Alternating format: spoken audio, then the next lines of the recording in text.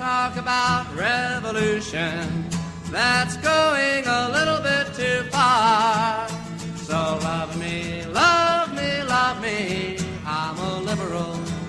Hello, and welcome back to another episode of More Like the Worst Wing, our show. We're here now in 2023. We take a look back at now into Season 7 of formerly Aaron Sorkin's show, The West Wing, from a more modern leftist socialist perspective. I am Dave. And I am Stu. And we're here to cram 2 episodes together in our ongoing quest to get through the trudge that is Season 7. To trudge, as Chaucer would say. This episode is entitled Here Today, parentheses, Gone Tomorrow. Not actually there, but I guess that's the implication.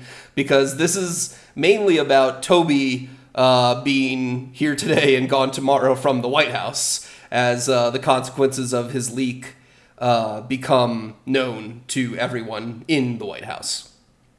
Yeah, so Toby basically confesses to CJ. We get the whole drama carry over from the last episode. Literally repeating the footage. Assuming the viewers cannot remember what happened last week. Like, not in the previously on part of the episode. Literally, the episode opens up with just a copy-paste of the last minute from the last episode.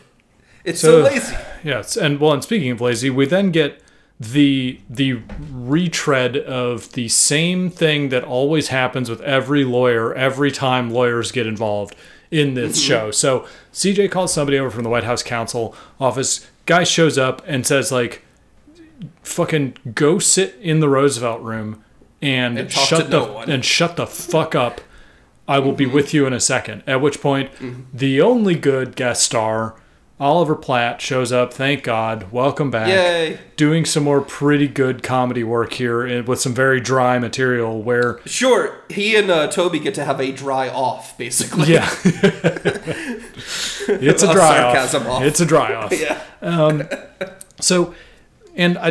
There is really, like, nothing happens with this because, A, it's so inconsequential. I don't care about, like, leaking classified information. Who cares? And yet, they devote so much time to this on screen. And again, in a just classic lazy writer's fashion, it's like dozens and dozens of seconds of Oliver Platt going, did you ever speak to anyone about this? Mm-hmm. Did you ever elocute to anyone about this? Mm-hmm. Did you ever interrogate anyone about this? Did you ever send a trained carrier pigeon to someone with this? Do you have phone records? Do you have email? And it's like, we get it, show. Right. But you can fill up the time. Down, but they really do go for like every angle of it. And the problem is we've seen this on West Wing before. Yeah. And like not just like seasons ago with like MS or before that with Leo and Pills or whatnot, but even just recently with Margaret and then with CJ of, doing the lawyerly questions, the deposition style questions of asking, every fucking rigmarole, fucking liability variable way of asking the same question. And it's just like, it's so boring and they spend so many minutes on this until finally Toby's lawyer shows up and goes, it's shut the fuck up Friday, Toby. What are you doing? Yeah, what are you doing? You are shutting the fuck up. I really like her thing about it where Toby's like, no, it's whatever. I'm just going to like tell the truth and whatever. She's like, no, fuck that. You hired me and I have my own goddamn reputation to uphold. I'm like, fuck you. Fuck this noble bullshit. Like, so people are going to ask, how did my client wind up with 6 years for not shutting the fuck up? Didn't you tell him to shut the fuck up? Yeah, I am not personally going to jail, but my career might be if I fuck this up by letting you run your goddamn mouth. So we've seen her before, specifically way back in season 3, when there is a scene at some campaign event for Bartlett 2 where this woman shows up and Amy Gardner chases her off from interacting with the First Lady. And the First Lady is like, holy shit, you really worked her. Like, you can come work for me now. It's the same woman. So there is some canonical continuation of this character. Maybe she was working at a, activist firm before, and now she's private practice. But she's great. And then, like, you know, once Babish comes back, Toby has taken the lesson and goes on advice of counsel. I'm not going to say anything anymore. And then Babish and this lady get to have this great little look where Babish is like, I know what you did. And she's like, yeah, of course I did. And then he's just like, damn you. And she walks out the door. It's like, what is it? We can settle it with a talking like this contest. And they just look at each other. It's like, okay, see ya. It's so good. Like, as I said in my notes, every fucking White House staffer should have an army of this kind of woman, like, retainered up. Like, what is this idea that, like, if you hire a lawyer, you're guilty? No, you should all have an army of exactly this kind of person. Yeah, because, and there's actually another an interesting podcast I've been listening to / catching up on lately called All Lawyers Are Bastards. And it's like 4 lawyers who are in the middle of their careers who just talk through kind of like the slightly more technical and the whys of what they do. It's actually a really fun listen. And it's always just like, the reason that... Because they've become the modern day priest class where the laws are, you know, the word of God. Well, yeah, and I mean, I think I've literally... One of the examples they give at some point is like, if you are a dirt farmer in 1100, like, you don't get to go talk to God. You need me to talk to God, or else you're gonna fuck it up. And like, this is kind of like the same thing with a judge. It's literally this. Yeah, it's like you will absolutely not do this, and I'm looking out for your best interest. Whereas, like, in the past, it was a little bit more exploitative, obviously. Right. But you can't go talk to God, a.k.a. the judge, by yourself. Yeah. You're going to fuck it up. You're going to fuck it up, and you're going to end up in purgatory, and, you know, that's why you should pay me $1 gazillion for some indulgences. Mm-hmm. a.k.a. lawyerly advice. Yeah. So, that happens. Nothing happens. I'm really bored by Toby. Toby gets fired at the end. Toby gets fired. And it's very much done as, like, a formality, and they try to, like, put this tiny bit of animosity, but, like, Sheen is not selling it, and I just don't feel it. It's just like, you know, he gets fired because he has to get fired, because, you know, he leaked secrets or whatever. Well, and they really... the consequences of my actions. They really try the reverse, I can't accept your letter of resignation trick. Right. Where instead of like, I'm not accepting your letter of resignation because I'm not letting you resign, it's I'm not accepting your letter because I have to fire you. Right, it's because, no, legally I must fire you. Yeah. So that happens, and Toby gets fired. Yep, Hooray. and Toby gets fired. They really try to play it up for, like, pathos in the show or whatever. But, like, again, maybe it's just because of my foreknowledge of knowing this all ultimately becomes a nothing burger or whatever. But it's like, honestly, Toby... Go home and spend time with your fucking kids, man. Yeah. Like, congratulations, you've been freed of the Sisyphean work torment that is this fucking West Wing White House. Yeah. Yeah. So go get some sleep. Go spend some time with your children. No. Well, you know, we all know he won't do that. He's going to, like, mope around heroically. Right. He has to go brood. Yes. Like he's fucking Angel. Yeah. Let's take a quick break, and we'll come back and discuss a couple other subplots from the first episode.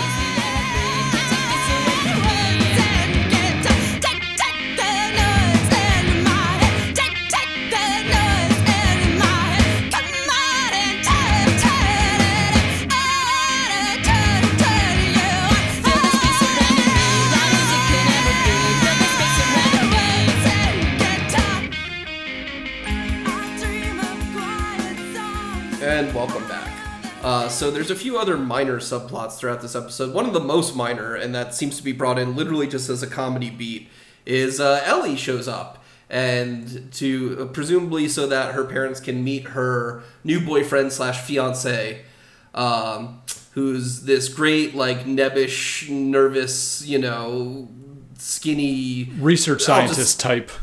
Yeah, who... Abby tells Bartlett not to call him the fruit fly guy like he's fucking Jeff Goldblum from The Fly. He's a research scientist.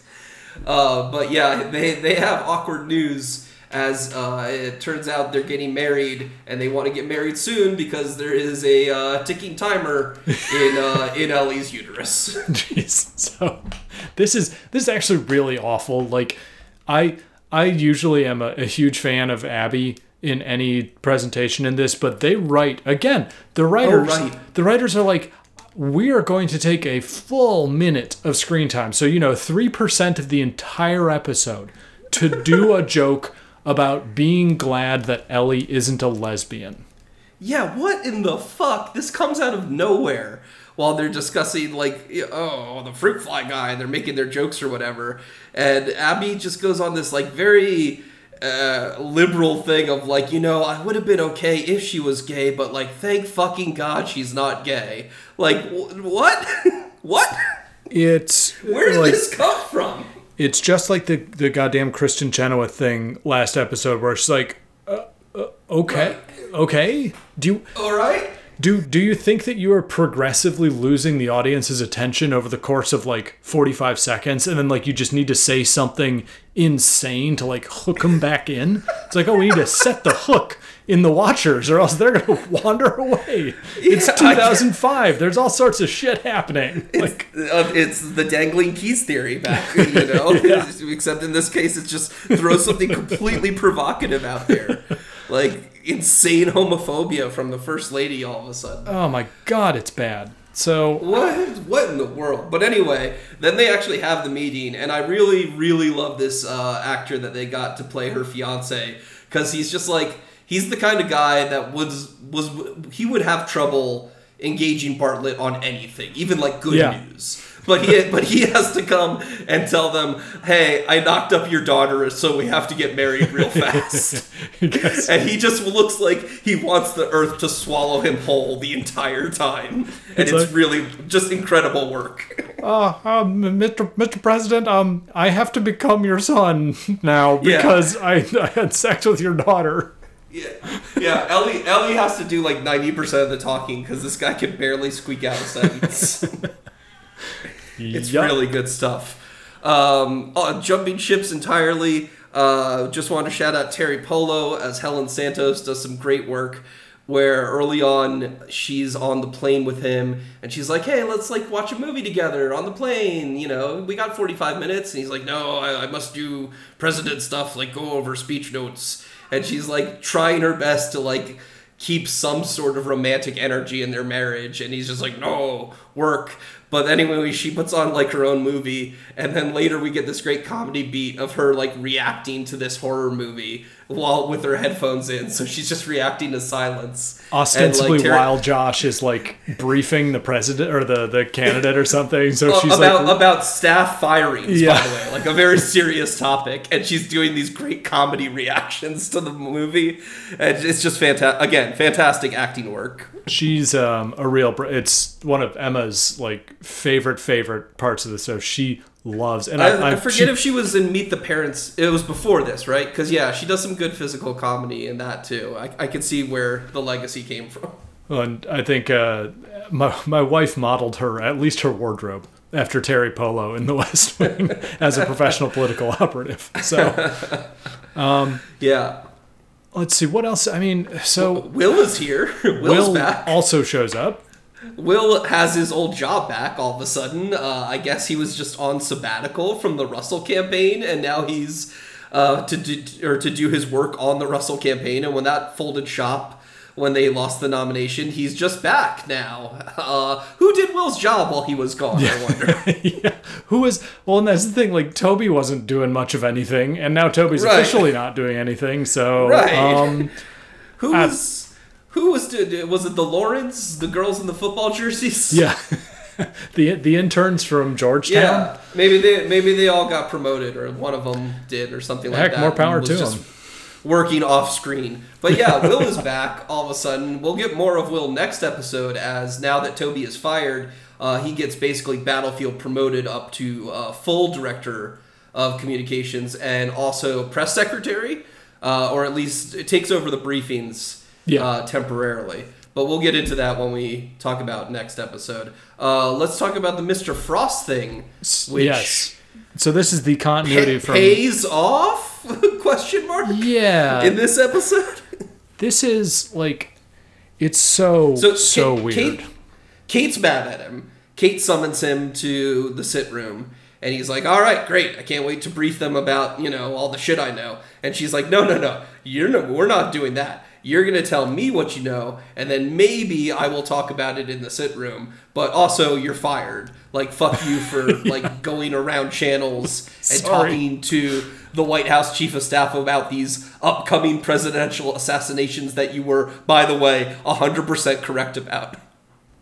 Yeah, and... you can't do that. You can't provide intelligence to the White House chief of staff when you scheduled a meeting with her, with Margaret. Well, you can't skip a link in the chain, because then how else are those links? How else are those links in the chain going to make themselves look good based on the work that you've done? Right, by taking credit for your intel and what have you. I guess that's what this is. Like he committed the decorum breach by not allowing the higher ups the right to either poo-poo it or take credit for it. Well, ultimately, I think the funny thing is that if I was Kate, I would be buddying up to this guy to tell him to shut the fuck up, because they messed up and ignored him. So I wouldn't want him to be implicating me in the chain of command. Right. What? Right. Like, if the press finds out, that there were, memo of, Bin Laden determined to strike U.S., that's basically what this guy has, is, a memo of, presidential assassins determined to strike Kazakhstan that he wrote 2 weeks before the assassination happened. And, if the press found out about this, yeah, absolutely. I would not want it known that, he talked to the chief of staff, but, whatever, we wrote him off as a crank. Yeah, dude's a crank. That's going to go over real well. Yeah, that's going to go over like fucking gangbusters. Oh, my gosh. And then, it ends so bizarrely. Okay, so he talks to Kate. Kate's mad at him. Kate then goes into the sit room. The normally acerbic military general who's a dick to CJ most of the time has the right of it here, and is he's when we do intelligence, we like it to be accurate. And meanwhile, the intel community people are like, well, you know what this is? This is Russia butting heads with China because Kazakhstan was going to do a trade with China or something, geopolitics, blah, blah, blah. Trust us, this story makes total sense. And CJ's like, okay, so Russia bad, and it just kind of fizzles out. And Mr. Frost invites Kate to get coffee, and it literally just ends on that ambiguous note. It's well, 5 o'clock. Guess we're heading to the bar, right? You want to come? I guess we're going on a date, maybe? Yeah. It's really stupid. And again, my headcanon is that Kate basically had Mr. Frost disappeared because he made the intelligence blob look bad. And he's in a body bag somewhere, in a compost heap in Upper Michigan. Yup. That's what happened after coffee.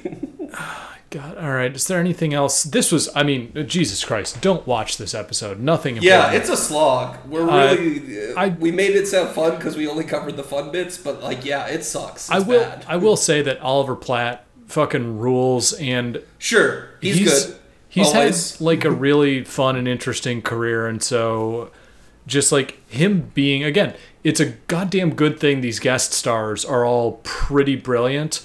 Because otherwise, this would be impossible to watch. Impossible to watch. Yeah, totally unwatchable. Yeah, you get through with the crutch of an Oliver Platt giving you, some really good shit. So that even if the scene does go long, you're well, at least I got to watch Oliver Platt do some work. Yeah, he's doing Bants before Bants were a thing. It's right, all good. Yeah. He gets a couple funny bits in when he's questioning Toby and stuff like that, and is oh yes, very droll or whatever. His little commentary. It's good stuff. But yeah, overall slog of an episode. Especially just kind of knowing that this all ends in a big nothing burger for Toby. Yeah, so actually now is the perfect time, because what we do see one on the campaign trail scene this time around, and it's the Santos campaign talking about basically women's issue. Yes.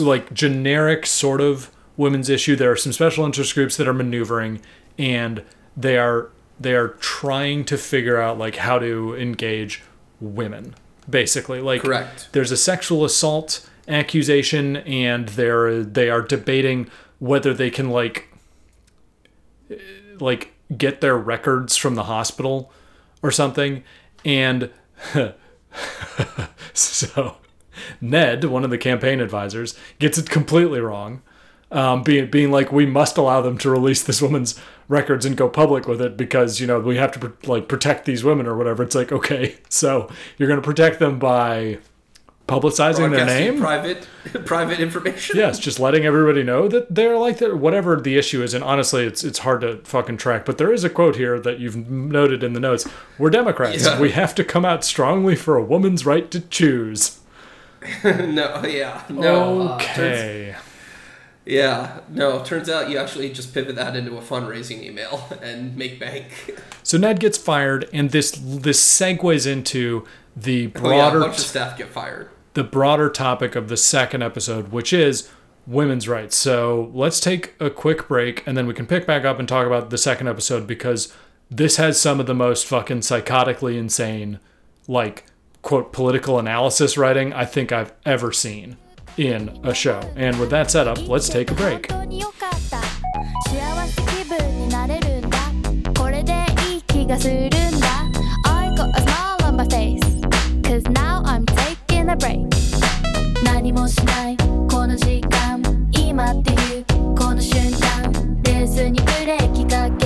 Let's slow down. I know it seems kinda tough, but really it's easy enough for us to slow down the pace so we can all go take a break. In fact, there's not much better than nothing at all. Alright, so today's second episode. It's entitled The Al Smith Dinner, which for people not in the know, the Al Smith Dinner is a big fucking muckety-muck fundraising thing for the Alfred E. Smith Memorial Foundation that's held in New York City. It is a basically aggregate Catholic charity group that, you know, basically they nominally support children. Yeah, Catholics. Insert your jokes here. So anyway, as described in the episode, is the biggest political, non-political event in New York. And the premise is that they're basically, both the candidates are supposed to show up at it. And they spend the whole episode debating whether they want to do so. Right. Vidic because he's not religious, and Santos because he's liberal, I guess. So ostensibly within this one tiny thing, and you'll note that it's like religion and New York City, you know, home of godless communists.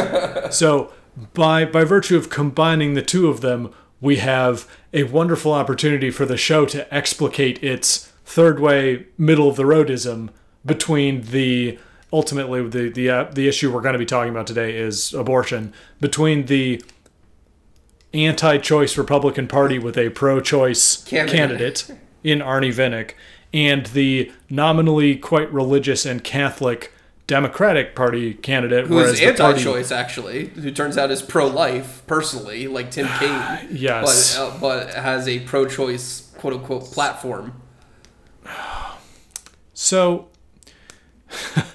all right, the backdrop of this being set, we get people, like, the campaigns are beefing about debate setups and blah, blah, blah, and they're arguing over whether to go or not to go to the Al Smith dinner, because for both sides, it is nominally somewhat contentious and risky to do so, because they will be pressed on an issue that they know that they personally stand in opposition with their base on. Right, and yes, exactly. They're both pro-choice, and the Catholics are, you know, anti-choice. So they basically don't want to go to an anti-choice event, even though Vinnick is getting pressured so much by his campaign to go, because like Dean Norris is like, you gotta shore it up with the fucking anti-choicers, man. You know, you're leaving them behind, and they're like a big part of our base.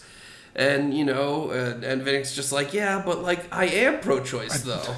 Yeah, like I'm not going to lie to them. Like you said, it just comes down a lot to, like, I get to be the good Republican, while his background machinery is like, I really hate women, though. Yeah, like, frothing at the mouth over like how dare these women have control over their bodies, but like but it's also the thing that's so insidious is that the implication just by having the two adversaries contrast with each other is that Matt Santos is the quote good like made up good Democrat who believes in like I don't know, use whatever word you like, the sanctity of life.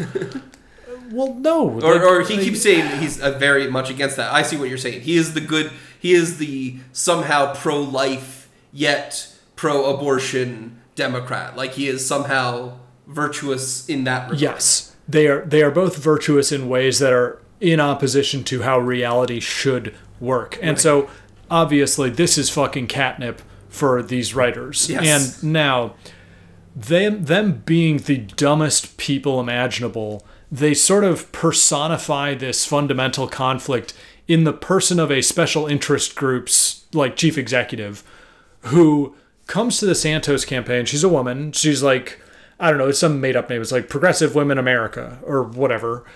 She comes to the Santos campaign and threatens to endorse Arnie Vinnick if they don't go harder on abortion kind of thing.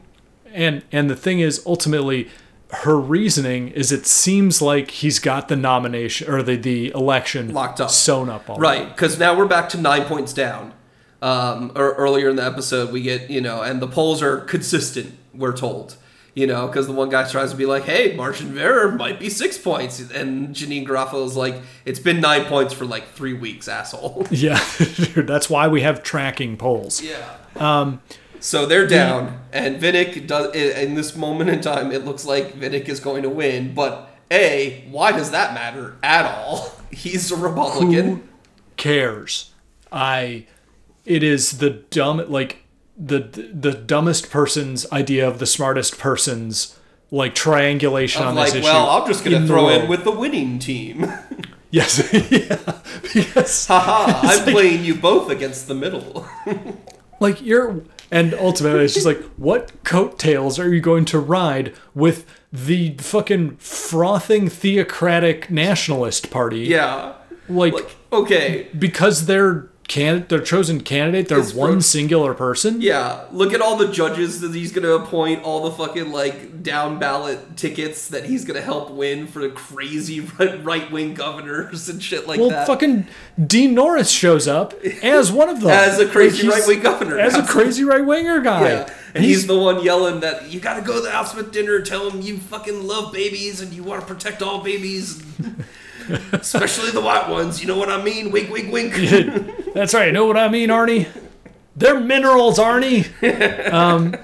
So it is the fucking worst. It is god-awful. And ultimately, the biggest insult is to place this argument in the mouth of a woman, especially. Right. To be like, oh, it seems more reasonable because it's a female voice saying this. Right. And, or I guess it makes sense that a woman will be the head of a woman's group in the West Wing writer brain, of like, well, they're a women's group, so therefore it's 100% women. Well, and you noted that her part of her rationale is that, oh, of course, the fringe anti-choicers would stay the fringe. Right. If, we elect this. What fucking world? How many Republican presidencies have you lived through, woman who looks like you're in your 40s? Yeah, no shit. It is completely insane. And so it is just really awful to grind this shit out where, again, there is no good side in the show here. However, as you also noted, Leo, nails it. Mensch that he is, nails it in 2 sentences. Gets it in one. I forget who's calling him. Josh or someone is calling him, and he's just like, why don't we just say we're Democrats, we're the pro-choice party, 60% of America agrees with us. Boom, done. And it's like, yeah, that's where you should land on this, absolutely.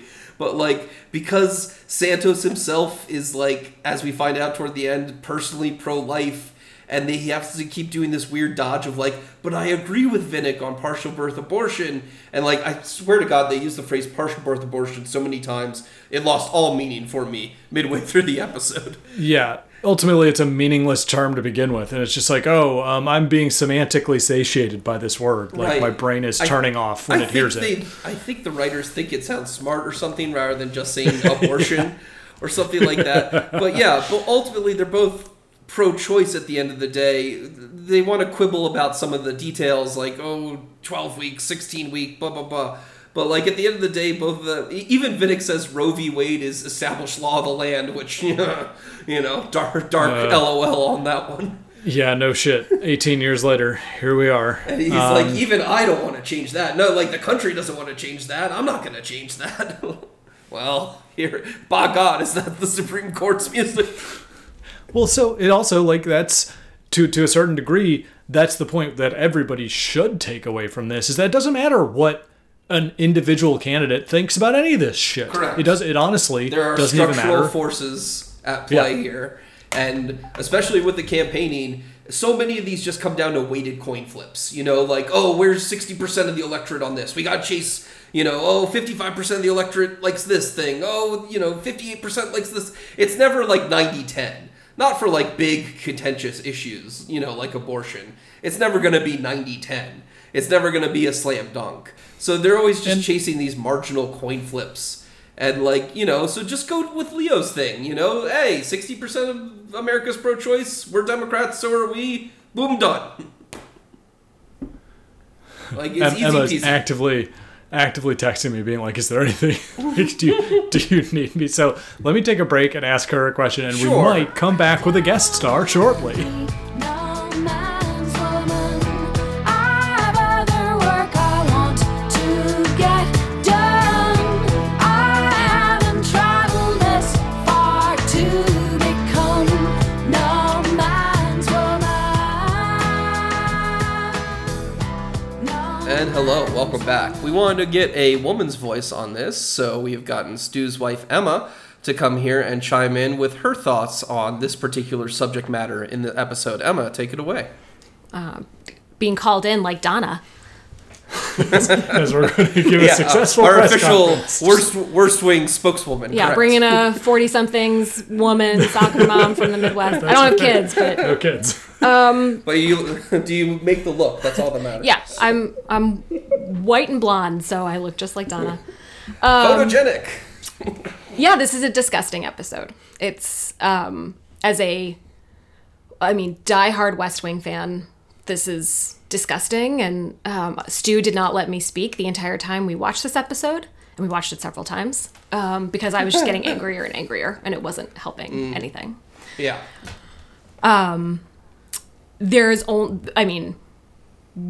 Before the fall of Roe, it was already, this argument didn't make any sense. Santos's statement of, legal, safe, and rare is a Republican talking point. That is not the reality of the reproductive health world. We did kind of make the point before you joined that neither candidate has a relevant position on it, because they're trying to triangulate completely with Vinnick's the good Republican and Santos is nominally the good Democrat. Good Democrat. For the other side of the coin. I'd actually argue Vinnick is the only one that's consistent. When Leo is the only one who has an appropriate line that begins to go down the surface of what it means to be not just pro-choice, but actively pro-women, pro-reproductive health on any level.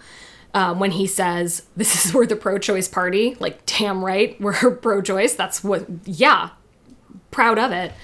But Vinnick is the only one that continues to say, nope, this is disgusting. This is a distortion of my views. I am not trotting this out. He backtracks several times in that. The Tippi Hedren comment is one of them. But at least he's just I'm not discussing this.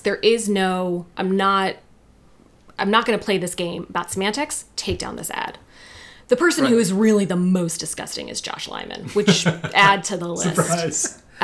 Shocking. I know. Especially when the part that really actually hits me the most, just because I've experienced it, is when the lobbyists want to have a meeting and he says like, oh yeah, it's about an endorsement, have Leo take it. I don't want Santos anywhere near pro-choice people right now.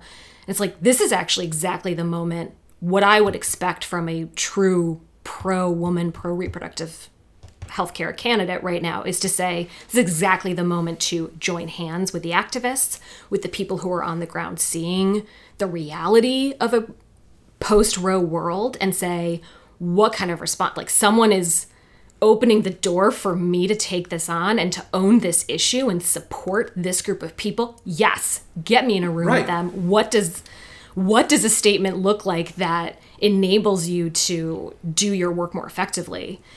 And in theory, that's exactly what should be happening with our good, heroic Santos protagonist.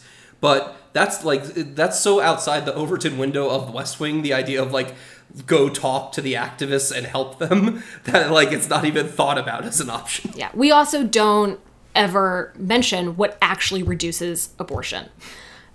We don't talk about comprehensive health education at a variety of ages and medically accurate, age-appropriate health education for young people. We do not talk about a consistent, reliably affordable access to contraception, long-acting reversible contraception, condoms. There's no discussion of any of the other ways to prevent an abortion.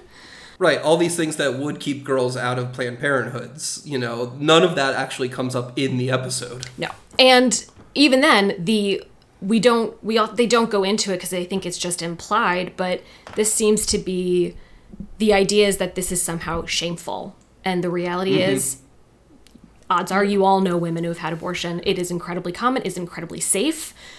Both medical and by the pill. I mean, it is an incredibly important part of healthcare, and the idea that these are the two extremes, or that Vinnick is considered moderate, is ludicrous. I also want to chime in briefly and make a note that like the position of in a vacuum reducing the number of abortions is completely fallacious. Yes. Like I don't give a shit about the number of abortions. Right. You can have I don't care if that's really your thing. Fucking honestly, I am one of those fringe lunatics who, heck, if you get pregnant and like you're excited to get an abort, like, okay, fine, I guess, fine, great. I don't care. Sure. It's a smokescreen issue, it shouldn't, it's not about the absolute number for anyone. It's just, it all just boils down to a moral absolutist fight about, I'm saving babies versus, we're protecting women. Women having rights. Which is the other, yes, let's be clear. The entire argument about limiting access to abortion or banning abortion is about the subjugation of women. It is not about babies. It's not about families. No. If people actually wanted to have a conversation about protecting families and making their lives easier, we'd be talking about paid family leave. We'd be talking about free childcare. We'd be talking about health care costs. Medicare for all. Medicare for all. Yeah. That is not we'd be talking about free preschool. We'd be talking about affording college. That is not what this is about. This is about uppity women who enjoy having sex, who should be punished for that. And the criminalization of women and of any childbearing person is what's happening. And we're seeing it happen in a post-Roe world. We're seeing it across the board, not just in the states that have actually outlawed abortion, which is horrific, and we're seeing the numbers about how that is impacting women's health, not just those seeking abortions to end a pregnancy, but women who are experiencing miscarriages. And we're also seeing it in pro-choice states. I'm sure everyone is, if you are not aware of it, Walgreens is getting their asses handed to them, rightfully so, because they cave to a bunch of Republican attorneys general, even in pro-choice states like Kansas, where they actively put abortion protections into their constitution this year with overwhelming margins. And their attorney general said to any pharmacy, if you dispense the abortion pill, we will come after you as a state issue. It is completely legal in the state of Kansas to to get an abortion, to get access to the pill, and Walgreens caved. And now a pro-choice state. Like, just because you live in a blue state does not mean this is not going to impact you. This episode does not even scratch the surface of the implications of this argument. And it is, now watching it from a post-Roe vantage point, the idea that Janine Garofalo is just sitting there talking about flip-flopping is like, I hate you all so much. I fucking hate this. My uterus is cringing. It's really bad. It's just like, it's completely outside the scope of their imagination. On the one hand, I don't want to blame them for that. Like, you know, they didn't have a crystal ball. They couldn't see the future. And at the time, this idea that Roe was basically established law was basically sort of the political canon, if you will. And no one could imagine it going away. Particularly not in 2006. This is when this is being filmed. Yeah, something like but that. At the same time, it's also, this is a show that's supposed to really like get into the sausage making of politics and really like, quote unquote, you know, capital D, discuss these issues. And like we talk about abortion a lot in this episode, but the topic is handled so clumsily that we don't really say much about it. And what we do say ends up being, you know, disgusting. Yes. Yeah, and I think like in a broader implication too, you have to take a position because Americans, as insane as Americans are, the one thing they're really good at is like they are fucking like sharks for weakness. If you are wishy-washy, which I guess is kind of goes into the flip-flop thing, but that's not it, because flip-flopping implies you are changing a stayed position.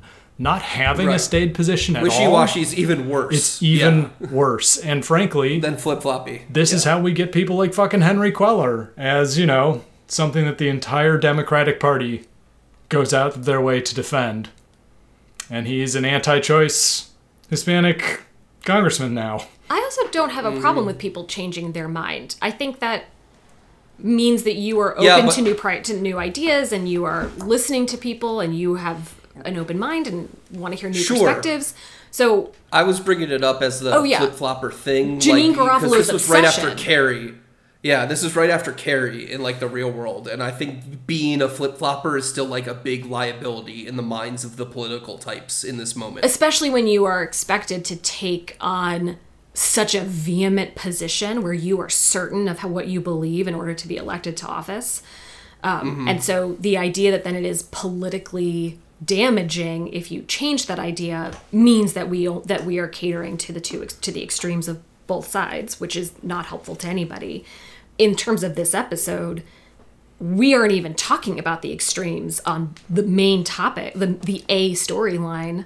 We're not even really going there. We're just saying that religious people are also, they are anti-choice. Let's be clear. These are anti-choicers. Right. Hey, there is a correct usage of that in this episode. Yeah, Vinnick brings Arnie up Vinnick anti-choice. Yes, as I said, Arnie Vinnick is surprisingly woke Yes. on the issue. But again, this is a trick the show likes to play a lot, where he's like the good Republican who gets to kind of butt back against his shitty campaign, who's being like a little too right-wing for his taste. I think there's also a distinction to be drawn. Emma, I agree that changing your mind based on evidence or information that you receive and then quote unquote, thanks Obama, evolving on your position is one that is applicable to things that require evidence or factual new information to formulate. Right. Yes. A moral stance, in my opinion, should be... Like a woman's right to choose. Exactly. Should be absolute. There is no new information that would lead That's to going me to changing... a woman's right to choose. Yes. Right. Thanks, men. I mean, and that's... Thanks, guys. I just want to make that a very clear distinction, because yes, I also think that, like, look, if I learn like on stuff, COVID on or COVID whatever, I'll think differently. Yeah, we change and update our information, but you're right, on moral issues, there's no information that's going to change certain fundamental morals one has. Yeah, I also don't have a problem, like, the idea that there's a bombshell twist at the end that Santos is actually anti-choice, which he's not.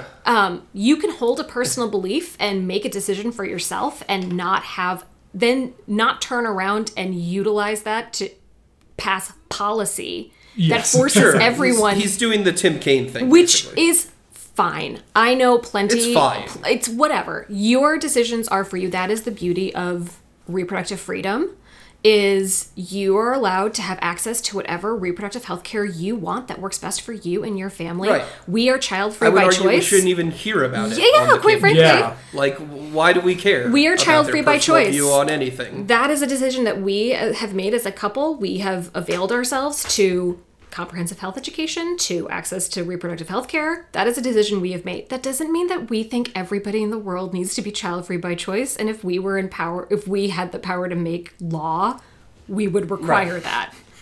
You can, Right. you can, that, two things can happen at the same time. So Right, it's like, I'm sure the Santoses have a dog. They're not going to institute, like, mandatory dog owning. Right. Or whatever. It's like the same thing. you can use Santos is a character that has 2 children. You should be able to understand, and from what they at least show us, lives in I would say a modest home for Nice what we Texas yeah. McMansion. Yeah. But kind like of thing. what we Yeah. are led to believe is not a gregarious level of wealth. He's No, in a neighborhood. he's not an oil tycoon. Right. No, he's just like a congressman. Rich. So in He's theory, not, he should be able to say, like, okay, how much does it cost for us to feed our kids, to give them dental care, for their schools, for clothing? Therefore, knowing that, how can I help out, less advantageous people in my community? Yeah. What does that mean? Let's give them access to healthcare. Let's give them Yeah, better access to he is education. played as in touch in that regard. He's from the block. He has the anecdote about the kids who like looked out for him when the FBI were interviewing and stuff like that. So if his moral standard is that he and his wife would never have considered this an option, that's fine. He is not making policy. And he's Catholic. He's Catholic. He is not making policy that would force his... And he says that, I'm not going to force my religious views on other people, which I appreciate. Right, because we have separation of church and state, Yes. of course. However, And all that good stuff. the idea that the only moral choice is straight up or down being anti-choice is so Yeah, it's treated very manipulative. godly. Like, like he's like a holy... Like, he's virtuous for believing in life and conception. Well, and like I said, almost. It's weird. I think the show really, really tries to have its cake and eat it too with both of the candidates, because what the writers are saying is that not only do these guys have these somewhat conflicting positions, both of them are virtuous for having Right. so, and that you have the virtuous, not religious Vinnick for pushing back against his crazy religious right, but then you have the virtuous religious Santos for believing in God while Well, being a godless liberal. And that Vinnick is against partial birth abortion, which is a fallacy. That's not a thing. Yeah. That's not, like, there Right. is no such thing as a partial birth. That doesn't exist. Yeah. That's just a lie. Well, That's a and- marketing tool. And again, both of their each moral stance in this point is within this extremely circumscribed, narrow portion of Such a acceptable narrow part of the Overton spectrum. window. Like exactly, the Overton window is like it's like a fucking Overton arrow slit at this point. It's a like slice. this Yeah. tiny little space within which to maneuver. So of course the fucking show ends up going down these incoherent directions of writing, because how can you even represent these positions on a broader scale, like in any other arena? It's completely nonsensical. I'm glad you asked that, Stu, because the show has an answer for how they're going to reconcile these positions, and the answer is a great debate. Yes. One real debate. And I love the emphasis on it being a real debate, as opposed to all those fake debates. I mean, you know what I mean, folks? It is a callback where people to... just recite their talking points. Yes, it's a callback to the primary fight in season 6, where Santos wants to have all these get rid of these debate rules and whatnot, and he has the alternative the debate. Lincoln Douglas style debate. Yeah, right. it's a callback, and I get that. I hate the episode. I hate this one, but I hate the episode that's coming up. Yeah, Even the debate one. even in my West Wing obsession, Me I too. skip it. Even when I love the show, I hated I that typically episode. skip that episode. So have fun, the two of you. I will not be watching with you. Well, I think we're also going to take your suggestion to heart, probably, of like doing a live watch/record. I think it'd be. I really love that idea. Hilarious. It's very meta. I like it. I will watch for that. Okay. I'll watch if you guys we'll set the microphone up in the middle of the room and just shout at the TV together. Yeah, you can be the peanut gallery. Great. I'm all for that. And then otherwise, Statler and Waldorf. Yeah. Otherwise, the only other way that they resolve this issue is they don't bring it up again. We don't hear about it. They Mr. Frosted abortion. Yeah. They ultimately shake hands at the behind the scenes at the Al Smith dinner and are like, you know what, we basically agree, why don't we just have the debate? And then they agree on that, and that's how the episode ends. Yes. And I will say the only thing that then becomes even more ridiculous is future episodes also go into other issues that they don't this just becomes a pattern where they're not actually looking, they're not dissecting the issues, they are not even framing the full context of any of them. And this is the one that impacts me the most as a woman of childbearing age. Uterus owner. Yep. Yes. Proud carrier. Grew it myself. But other upcoming episodes will very poorly delve into race. Do this with other things. So just a prelude. Hooray. Before the show, I talked about with Stu how, like, in Arrested Development, there's the one episode where Lindsay makes hot ham water by boiling a ham in a pot of water, and the water has a smack of ham to it. And that's basically what the writers do with issues, where this episode has a smack of abortion to it, but it doesn't really go anywhere. The nose on this glass of episode has notes of race. It's like, okay, great. Yes. Well, if I was voting in this election, neither of these candidates would be considered pro-women. It's a joe Jack Johnson versus John Jackson, which I'll be honest, and they're both charismatic, so and it's a choice that pro-choice women we have been having this argument and that internal debate since we got the right to vote, quite frankly. Since the 20s. Oh boy, what's this election again? Two shitty dudes again? Great. I'm so excited to pick between two shitty dudes who don't actually address my issues or fight for them now. You know who I would have voted for contemporary with this episode? Dennis Kucinich. He is clearly a feminist and very pro-choice, because how else would he have a smoking hot wife? He's basically Ed Begley Jr.'s character from the earlier seasons. So as your wife, judging a woman based on her appearance is not appropriate. I'm sure she had to lower her standards to deal with Mr. Kucinich. She is an incredibly intelligent woman. She owns a farm. She is a lovely human being. And Dennis is very lucky that she lets him in her presence. Cut. This is all a cut. we love your comments. That's why it's so hard to cut them. Okay. Men should not be rewarded based on the attractiveness of their wives or the women in their worlds, okay? Not appropriate. Anyway. Let's take a break there, and then we'll come back and wrap up.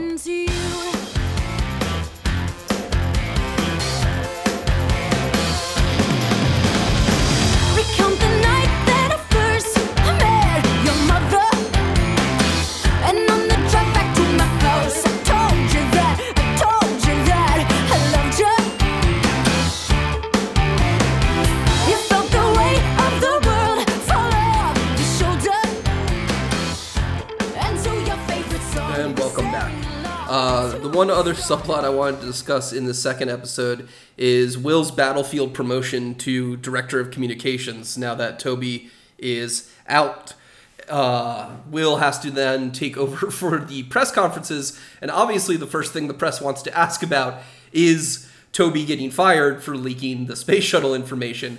So Will goes out there with this a little bit of introduction of like, hey, I'm Will Bailey. I'll be taking over, I'm director of communications now. I'll be taking over the press conferences. And before we begin this one, I'm going to read out this new initiative that the White House is announcing about like small business creation and improving the economy. And it's this like pathetic fig leaf that he hopes anyone is going to ask questions about. And instead they all immediately ravenously start asking questions about the Toby situation. Which he then just keeps like deflecting and deflecting and deflecting throughout the episode. It's like this running bit that he just refuses to answer any of their questions. And eventually he just sort of gray rocks them into reluctance. And Stu, as you said, it's like when the Springfield children get the uniforms put on them. Yep. And we just cut to the press and they're so morose and beaten down and refuse to ask any questions. And just one reporter is like, Will, how long has it been since a president went to a Native American reservation? Tell us. And Will's like, well, it was Franklin Roosevelt in 1936. Thank you.